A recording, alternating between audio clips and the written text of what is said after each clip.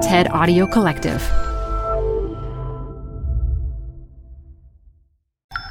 This TED Talk features psychologist Lindsay Malloy, recorded live at TEDx FIU 2016.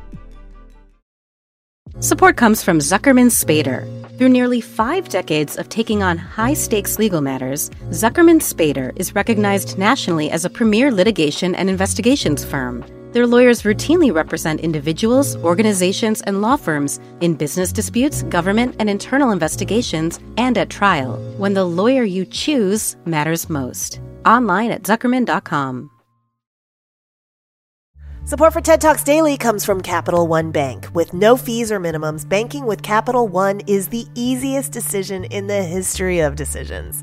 Even easier than deciding to listen to another episode of your favorite podcast. And with no overdraft fees, is it even a decision? That's banking reimagined. What's in your wallet? Terms apply. See CapitalOne.com/bank. Capital One N.A. member FDIC.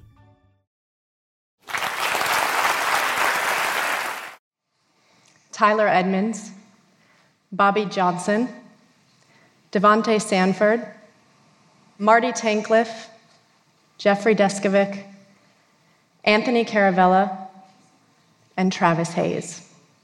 You probably don't recognize their faces. Together, they served 89 years for murders that they didn't commit, murders that they falsely confessed to committing when they were teenagers. I'm a forensic developmental psychologist, and I study these types of cases. As a researcher, a professor, and a new parent, my goal is to conduct scientific research that helps us understand how kids function in a legal system that was designed for adults. In March of 2006, police interrogated Brendan Dassey, a 16-year-old high school student with an IQ around 70, putting him in the range of intellectual disability. So here's just a brief snippet of his 4-hour interrogation. Brendan, be honest. I told you before, that's the only thing that's going to help you here. We already know what happened. Okay? If we don't get honesty here, I'm your friend right now. But I gotta believe in you. And if I don't believe in you, I can't go to bat for you. Okay? You're nodding. Tell us what happened. Your mom said you'd be honest with us. And she's behind you 100% no matter what happens here. That's what she said. Because she thinks you know more too. We're in your corner. We already know what happened. Now tell us exactly. Don't lie. They told Brendan that honesty would set him free, but they were completely convinced of his guilt at that point. So by honesty, they meant a confession, and his confession would definitely not end up setting him free. They eventually got a confession from Brendan that didn't really make sense, didn't match much of the physical evidence of the crime, and is widely believed to be false. Still, it was enough to convict Brendan and sentence him to life in prison for murder and sexual assault in 2007. There was no physical evidence against Brendan at all. It was nothing more than his own words that sent him to prison for nearly a decade, until a judge overturned his conviction just a few months ago. The Dassey case is unique because it made its way into a Netflix series called Making a Murderer, which I'm sure many of you saw, and if you haven't, you should definitely watch it.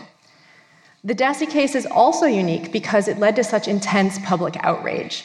People were very angry about how Brendan was questioned, and many assumed that his interrogation had to have been illegal. It wasn't illegal. As someone who's a researcher in this area and is familiar with police interrogation training manuals, I wasn't really surprised by what I saw. The fact is, Dassey's interrogation itself is actually not all that unique. And to be honest with you, I've seen worse. So I understand the public outcry about injustice in Brendan Dassey's individual case, but let's not forget that approximately 1 million or so of his peers are arrested every year in the United States and may be subjected to similar interrogation techniques that we know increase the risk for false confession. And I know many people are going to struggle with that term, false confession, and with believing that false confessions actually occur. And I get that. It's very shocking and counterintuitive. Why would someone confess and even give gruesome details about a horrifying crime like rape or murder if they hadn't actually done it? It makes no sense. And the fact is, we can never know precisely how often false confessions occur. But what we do know is that false confessions or admissions were present in approximately 25% of wrongful convictions of people later exonerated by DNA evidence. Turns out they were innocent.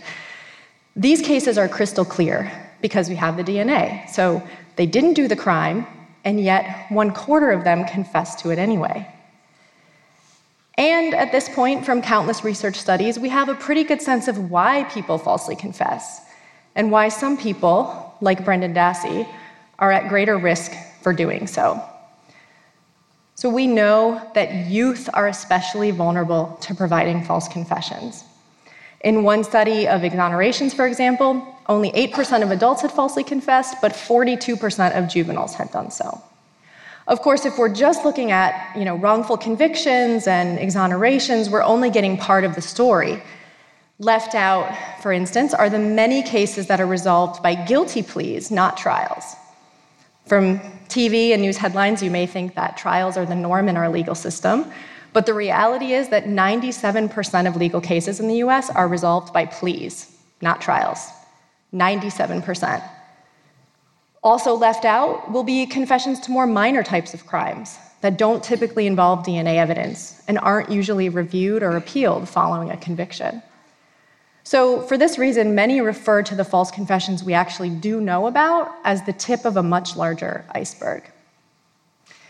In our research, we've found alarming rates of false confession among teenagers. We interviewed almost 200 incarcerated 14 to 17-year-olds, and 17% of them reported that they'd made at least one false confession to police. What's also shocking to most is that interrogations in the US, police are allowed to interrogate juveniles just like adults. So they can lie to them, just blatant lies like, we have your fingerprints, we have your DNA, your friend is down the hall saying that, this was all your idea. Lying to suspects is banned in the UK, for example, but legal here in the US, even with intellectually impaired teens like Brendan Dassey.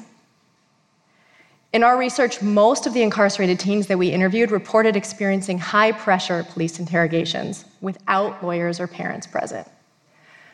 More than 80% described having been threatened by the police, including with the possibility of being raped or killed in jail or being tried as an adult.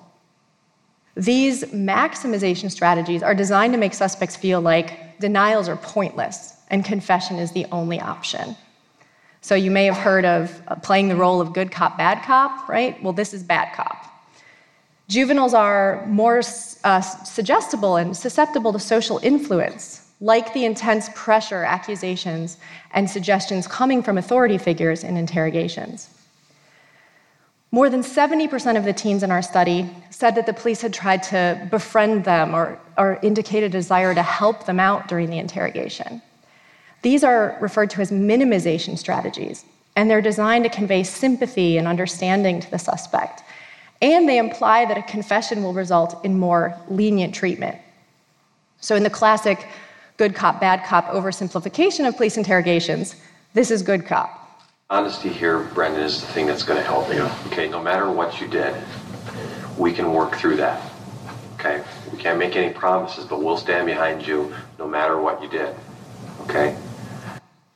No matter what you did, we can work through that. Hints of leniency, like you just saw with Brendan, are especially powerful among adolescents, in part because they evaluate reward and risk differently than adults do. Confessing brings an immediate reward to the suspect, right? Now the stressful and unpleasant interrogation is over. So confessing may seem like the best option to most teens who are less focused on that long-term risk of conviction and punishment down the road as a result of that confession.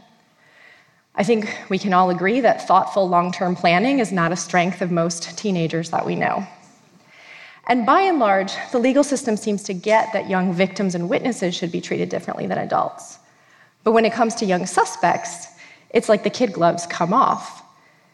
And treating juveniles as though they're adults in interrogations is a problem because literally hundreds of psychological and neuroscientific studies tell us that juveniles do not think like adults, they do not behave like adults, and they're not built like adults. Adolescent brains are different from adult brains, even anatomically. So there are important changes happening in the structure and function of the brain during adolescence, especially in the prefrontal cortex and the limbic system. And these are areas that are crucial for things like self-control, decision-making, emotion processing and regulation, and sensitivity to reward and risk, all of which can affect how youth function in a stressful circumstance like a police interrogation. We need to educate law enforcement, attorneys, judges, and jurors on juveniles' developmental limitations and how they can play out in a high-stakes interrogation. In one national survey of police officers, 75% of them actually requested specialized training in how to talk to children and adolescents. Most of them had had none. We also need to consider having special protections in place for juveniles. In his 91-page decision to overturn Dassey's conviction earlier this year, the judge made a big deal about the fact that Dassey had no parent or other allied adult in the interrogation room with him. So here's a clip of Brendan talking to his mom after he confessed, when it was obviously far too late for him. What do you mean? Like, if his story's like different, like I never did nothing or something. Did you? Huh? Not really. What do you mean, not really? They got to my head. So he sums it up pretty beautifully there. They got into my head. We don't know if the outcome would have been different for Brendan if his mom had been in the interrogation room with him, but it's certainly possible. In our research, only 7% of incarcerated teens, most of whom had had numerous encounters with police, had ever had a parent or attorney in the room with them when they were questioned as a suspect. Few had ever asked for a parent or attorney to be present. And you see this in lower stakes situations too. So we did a mock interrogation experiment in our lab here at FIU. With parent permission, for all minors of course, and all the appropriate ethical approvals, we falsely accused teens and adults of cheating on a study task, an academic dishonesty offense that we told them was as serious as cheating in a class. In reality, participants had witnessed a peer cheat, someone who was actually part of our research team, and was allegedly on academic probation. And we gave everyone a tough choice. You can lose your extra credit for participating in the study, or accuse your peer, who will probably be expelled because of his academic probation status. Of course, in reality, none of these consequences would have panned out, and we fully debriefed all participants afterward. But most teenagers, 59% of them, signed the confession statement falsely taking responsibility for the cheating. Only 3 teens out of 74, or about 4% of them, asked to talk to a parent when we accused them of cheating, despite the fact that for most of them, their parent was literally sitting in the next room during the study. Of course, cheating is far from murder, and I know that, but it's interesting that so many teens, significantly more teens than adults, signed the confession saying that they'd cheated. They hadn't cheated, but they signed this form anyway saying that they had, rarely attempting to involve a parent in the situation. Other studies tell the same story. Over 90% of juveniles waive their Miranda rights and submit to police questioning without lawyers or parents present. In England and Wales, interrogations of juveniles must be conducted in the presence of an appropriate adult, like a parent, guardian, or social worker. And this isn't something youth have to ask for, which is great because research shows that they won't. It's automatic. Now, having an appropriate adult safeguard for juveniles here in the US would not be a cure-all for improving police questioning of youth. Unfortunately, parents often lack the knowledge and legal sophistication to appropriately advise their children. You can just look at the case of the Central Park Five, 5 teenagers who falsely confessed to a brutal gang rape in 1989 with their parents by their sides. And it took over a decade to clear their names. So the appropriate adult really should be an attorney or perhaps a trained child advocate. Overturning Dassey's conviction, the judge pointed out that there's no federal law requiring that the police even inform a juvenile's parent that the juvenile's being questioned, or honor that juvenile's request to have a parent in the room. So if you think about all of this together for a second, as a country, we've decided that juveniles cannot be trusted with things like voting, buying cigarettes, attending an R-rated movie, or driving, but they can make the judgment call to waive their Miranda rights, rights that we know from research most teens don't understand or appreciate. And parents in the room, depending on the state that you live in, your child can potentially waive these rights without your knowledge and without consulting any adult first. Now, no one, and certainly not me, wants to prevent police from doing the very important investigative work that they do every day.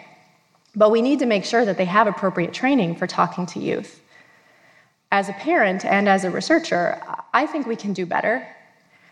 I think we can take steps to prevent another Brendan Dassey while still getting the crucial information that we need from children and teens to solve crimes.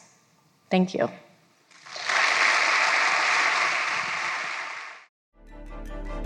For more TED Talks, go to TED.com.